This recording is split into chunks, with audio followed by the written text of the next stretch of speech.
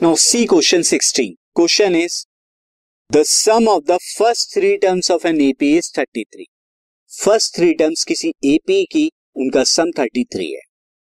If the product of first and third term, first और third term का जो product है वो एक्सीड करता है सेकंड टर्म से, यानी सेकंड टर्म से कितना है वो प्रोडक्ट 29 ज्यादा है, देन फाइंड द एपी. तो वो अरिथमेटिक प्रोग्रेशन क्या है आपको बता. इस तरह के जितने भी क्वेश्चन होते हैं जब आपको first three terms, first four terms, first five terms मानने होते हैं, एज्यूम करने होते हैं, तो आप एक पर्टिकुलर ऑर्डर में ही एज्यूम करेंगे, अदरवाइज क्वेश्चन बहुत लेंथी हो जाएगा सॉल्व करना. और वो रेस्पेक्टिव ऑर्डर्स मैंने आपको अरिथमेटिक प्रोग्रेशन के चैप्टर्स में बताए हुए. तो यहां पर तीन टर्म आपको एज्यूम करनी होंगी, वो टर्म मैं ले लेता हूं. लेट द थ्री टर्म्स या फर्स्ट थ्री टर्म्स, यहां पे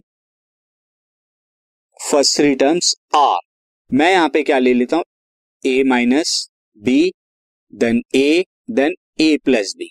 यहां पर फर्स्ट टर्म क्या हो रही है आपकी, first term is equal to A minus B, और कॉमन डिफरेंस सी डी आपका जो है ये कितना आ रहा है कॉमन डिफरेंस, ये बी के इक्वल है. यहां पर इस तरह से लिया जा रहा है. अब यहां पर आप देखें, यहां पे sum of the first three terms जो है 33 है. Now according to question a minus B plus A plus B is equal to 33. तो आप देखिए यहां से a की वैल्यू बहुत इजी हो जाएगी फाइंड आउट करना. तो ये हो गया a minus B plus A plus B is equal to 33. That comes out to b से b cancel, 3 is equal to 33 and a is equal to 11 जो है आ गया. Market first. नाउ अब आपसे ये कहा गया था सेकंड में कि फर्स्ट और थर्ड टर्म का जो प्रोडक्ट है वो सेकंड टर्म से 29 ज्यादा है. तो अब यहां पे हम अकॉर्डिंग टू सेकंड कंडीशन जो है फर्स्ट और थर्ड टर्म, तो फर्स्ट टर्म है a माइनस बी और इसका प्रोडक्ट थर्ड टर्म के साथ a प्लस बी, वो सेकंड टर्म से 29 ज्यादा है. तो सेकंड टर्म जो है आपकी a, इससे 29 ज्यादा है, ये जो लेफ्ट साइड वाला प्रोडक्ट है. तो मैं जो है सेकंड टर्म में अगर 29 ऐड कर दूं तभी ये दोनों इक्वल आएंगे. अब यहाँ a की वैल्यू आपको पता है, तो ये क्या हो जाएगा, फर्स्ट ऑफ ऑल ये a square minus B square हो जाएगा, that is a plus 29. Now a की जगह 11 रख दीजिए, तो 11 square minus B square is equal to 11 plus 29. ये आपने फ्रॉम थर्ड या फ्रॉम फर्स्ट से लिखा है. Now 11 square 121 minus B square, और 11 और 29 यहाँ पर कितने हो जाएंगे, 40 हो जाएंगे. So this implies that B square की जो वैल्यू आएगी, बी स्क्वायर इज 121 माइनस 40, और 121 में से जब 40 को माइनस करेंगे तो आपको 81 मिलेगा. अब बी स्क्वायर 81 है, that means B square is equal to 9 square.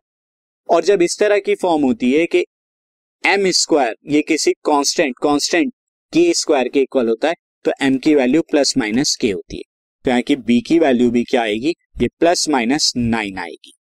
अब बी की दो वैल्यू आई है तो आपको तीन अलग अलग ये टर्म्स मिलेंगी. Now when a is equal to कितना आया था 11 and b is equal to plus 9, तो टर्म्स आपकी क्या हो जाएंगी, फर्स्ट टर्म थी आपकी a माइनस बी, टर्म्स पहली टर्म क्या थी a माइनस बी, तो 11 माइनस 9 कॉमा 11 प्लस 9, तो ये आपकी कितनी आएंगी, this comes out to be 2 11 20.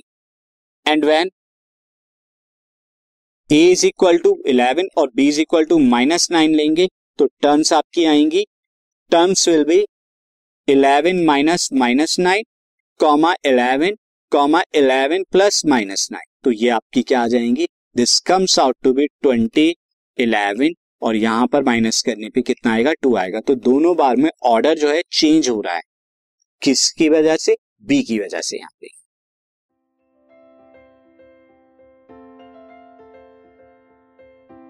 This podcast is brought to you by Hub Hopper and Shiksha Abhiyan. अगर आपको ये पॉडकास्ट पसंद आया तो प्लीज़ लाइक, शेयर और सब्सक्राइब करें, और वीडियो क्लासेस के लिए शिक्षा अभियान के यूट्यूब चैनल पर जाएं.